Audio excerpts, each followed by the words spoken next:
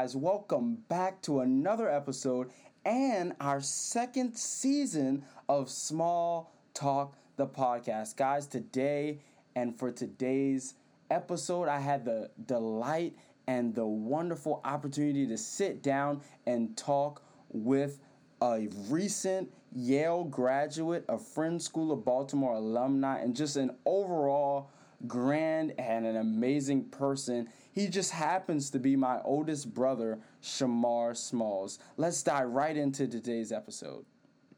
Alrighty, Shamar, welcome to today's episode. Just as an icebreaker question, let's just get started and dive right in. If you could be any animal in the world, what would you be? I think that I would be a pterodactyl. And why would you be a pterodactyl? Because pterodactyls are more powerful than birds, even though they're extinct. They're still very cool to look at.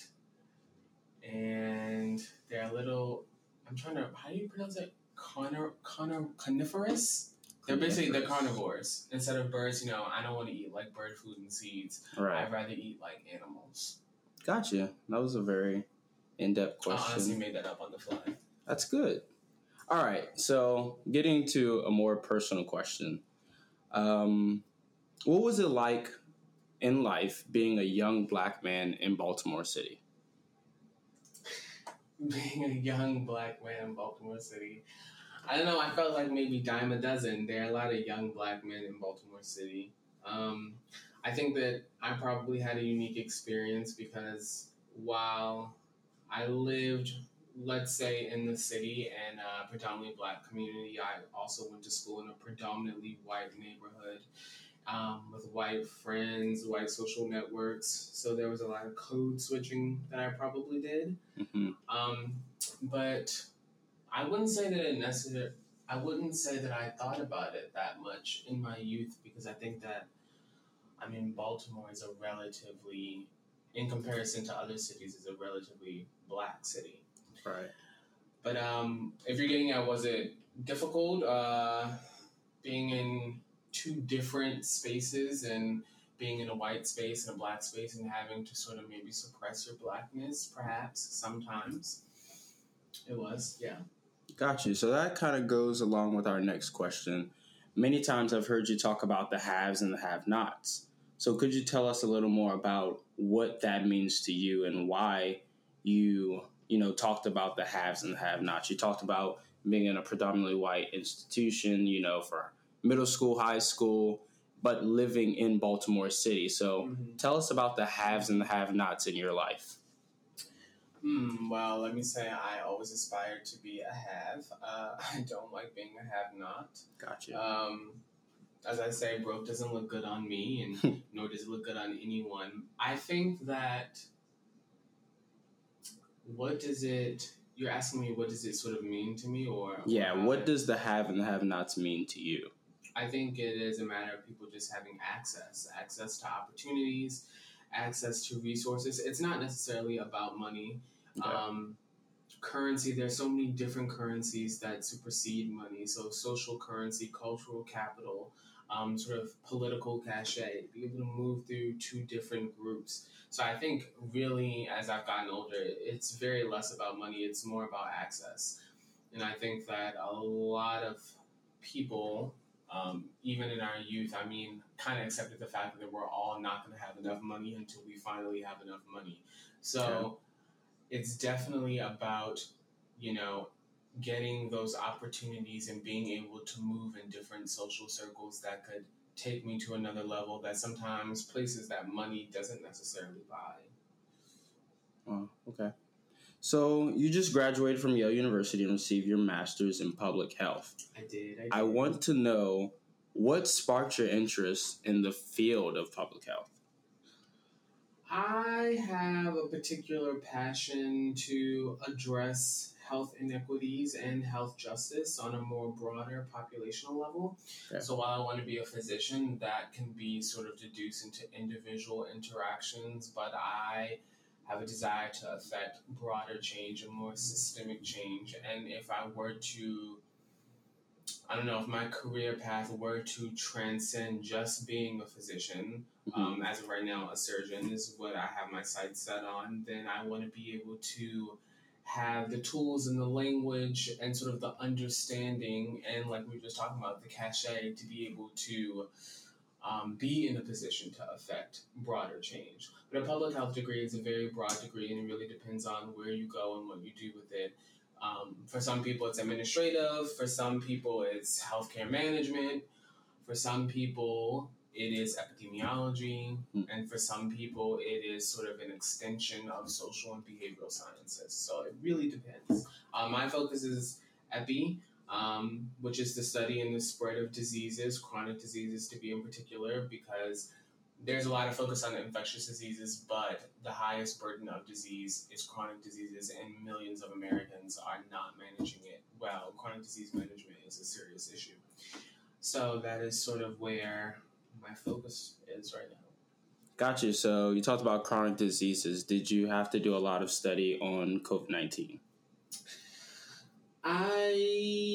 Well, you can say COVID-19 is technically an infectious disease, but the way that it coincides with chronic diseases, right, you'll be like COVID-19 exacerbates, or the causality is not really clear. So you could say someone's chronic disease exacerbates COVID-19 symptoms. Okay. So in the beginning, because everyone is just, really got the hots for the pandemic right now, a lot of research that's being funded is focused on COVID-19. So there were some projects, I would say, that had to deal with that. But myself, personally, I'm not really interested in COVID-19. Okay.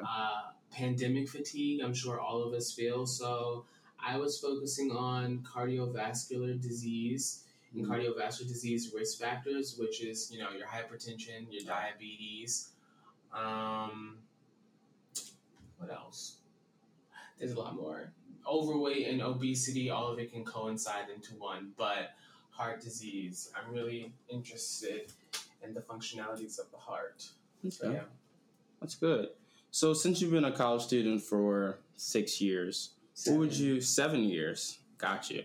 Since you've been a college student for 7 years, I want to give you all your years. What would you do, or what would you say is a studying tip that you have had, although many people learn in different ways, but what is a studying tip that you had during your 7 years in college that really helped you and that you would like to share with people who don't study well and are just bad with how they function with their studying in college? I think I'm still in many ways trying to figure out how I best study. Okay. And I think that one little tip that maybe I can offer that worked for me is that I do not, unless I know the material really well and I am just reviewing the material after I have gone over it extensively, I do not listen to music. Okay. I do not have TV in the background, especially when I'm trying to learn material. Now, once I've sort of gotten a handle on it, I've laid down the foundation, I feel pretty comfortable for it, I will have sort of like some music softly playing, music that I'm very familiar with, nothing relatively new. Well, actually, scratch that. A lot of times it will be music that maybe I'm not familiar with and sometimes familiar with. If I'm too familiar with it, I'll begin to sing it. Right. If I'm not familiar with it, then it's kind of like discovering new music and I can tuck it away in the back. But yeah, definitely do not, this is just me. Perhaps for some people, listening to music really helps them, but it did not help me, and it was a distraction. And I think staying ahead of the material. Now, I know that's easier said than done. And when I say staying ahead of the material, I do not read ahead. I do not, because I don't read for fun. I do not do any extra work. So I'm always in line with what's going on. But at the same time, if you know that you have this test coming up, prepare for that test. Really, 3 weeks in advance is when you should start doing your hardcore studying. And then the week of, or the couple of days, honestly, the day before the test, stop studying at 8 o'clock. You're not going to learn anything new. You're just wasting your time, and you're going to get frustrated. And you should just do something that relaxes you. But yeah, I think that would be me personally, I like going to the library. I don't necessarily study with people unless, again, I'm bringing something to the table, and I know exactly what I'm talking about. It's good. It's good. Not overstudying. No, doing something absolutely. relaxing before you take that test the next day. That's really good. So as we come to the end of this, I have two more questions for you. Yes, the end. Who would you say is your biggest role model in life? My biggest role model in life. Who is my biggest role model in life? I don't really model myself after anyone in particular. I think there are people that perhaps maybe inspire me to keep pushing. That would definitely be our mom. Definitely inspires me to keep pushing. Our grandmother inspires me to keep pushing. I think that someone who really inspires me. That's interesting. No, I mean, I guess you could say I don't necessarily have a role model. Okay. Yeah, no, I think I can have people that really, in a given season, in a moment, I take little nuggets from them and I try to apply it to my life. So whether that be President Barack Obama, whether that be Dr. Angelou, W.E.B. Du Bois, I think that, yeah, James Baldwin in particular, his words. There's and also Nina Simone. James Baldwin, I think it was James Baldwin and Nina Simone have a really scintillating conversation about the state of Black America and Black men, and it is really good. I recommend everyone should go see it. I think it was Nina Simone. I'm pretty sure. Matter of fact, no, I don't think it was Nina Simone. It was was it Eartha Kitt? It may have been. I'm not really sure. But if you look it up and type it into YouTube, it's really, really good. So basically, a lot of, literature giants from the Black Renaissance, I sort of draw to their words of encouragement in many ways. Good. So generally at the end of every podcast episode that we do on Small Talk, the podcast, I like to give an inspirational message. So I hope you're ready, because the Bible tells us to be also ready. Would you give us an inspirational message to close this episode today? An inspirational message. Da da da da da. I think it is very easy to feel like you get lost in the sauce and trying to figure out exactly where you fit into the world. And I think we have to spend a lot less time doing that and learning how to get comfortable with the uncomfortable. Or really, life is all about making adjustments. So you have to sort of find your niche and make yourself at peace with the constant adjustments, because if you do not adjust, then you simply do not move forward and you get left behind, and we all know what a awful feeling that can be. And I think that whatever you're doing, always try and come up higher. Whatever it is that you do, whether you're a scholar, or whether you're interested in politics, or whether you're okay with whether you want to travel the world, or whether you're just okay being at home, because that's perfectly fine. It's all about you. Whatever you do, come up higher and be the best. Always have a desire to be the best at what you absolutely do. Be so undeniably brilliant that no one can deny you. And when no one believes in you, I think that's when you know that you are on the right course. And if things are difficult and they're hard, then that's all the more reason to venture down that path, because anything worth having will not be easy. It will not be, on paper, it will not be attainable. And we look to all the giants in our lives, or we look to all the giants in our, amongst our family networks, and we look to the giants of people who've just done amazing things. Imagine someone telling Oprah that she didn't have a face for television or the voice for broadcast. Yeah. Oprah Winfrey. Or how many people told Barack Obama that he had no chance of becoming president of the United States. Yeah. So you just have to sort of, or Dr. Angelou, when she was completely mute for years, and she became one of arguably the best poets, writers, scholars that this nation has ever seen. So you constantly have to keep pushing the envelope, be a little edgy. I like being edgy. I'm very edgy. Don't be afraid to sort of push the boundaries. And I think that eventually you will find where you are supposed to land. That's good. Shamar, I want to say thank you for coming today and, gracing us with your presence and your words of wisdom. Oh, I figured it out now. Sorry. Okay. Not to cut you off. James Baldwin and Nikki Giovanni. Okay. I'm sorry. I knew it wasn't Nina Simone. It was Nikki Giovanni. Watch that on YouTube. It's such a great interview. Watching two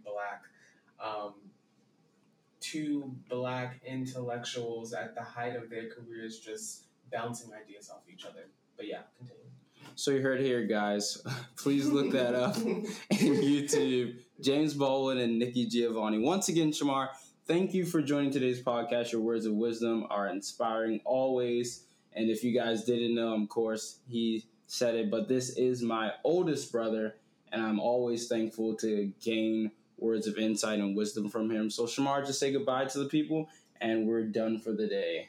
Thanks, everybody, for listening to Small Talk. Thanks for listening to Small Talk, the podcast. Guys, be intentional about everything you do. Peace. Thank you so much for listening to today's episode with Shamar Smalls. Guys, I want you to remember to like, share, subscribe, share with your friends, share with your enemy, share with your family members. Guys, share with everybody today's episode and all of our episodes to come. Guys, I just want to let you know that we have merch on sale and it will be linked underneath today's descriptions. I also want to let you know to join our Instagram page, Small Talk the Brand _. Join our Facebook group, Small Talk the Brand. And guys, even if you want to know more about us, if you want to be interviewed as well, guys, email us at smalltalkthebrand@gmail.com. Guys, remember, as I said in today's episode, be intentional about everything you do. Peace.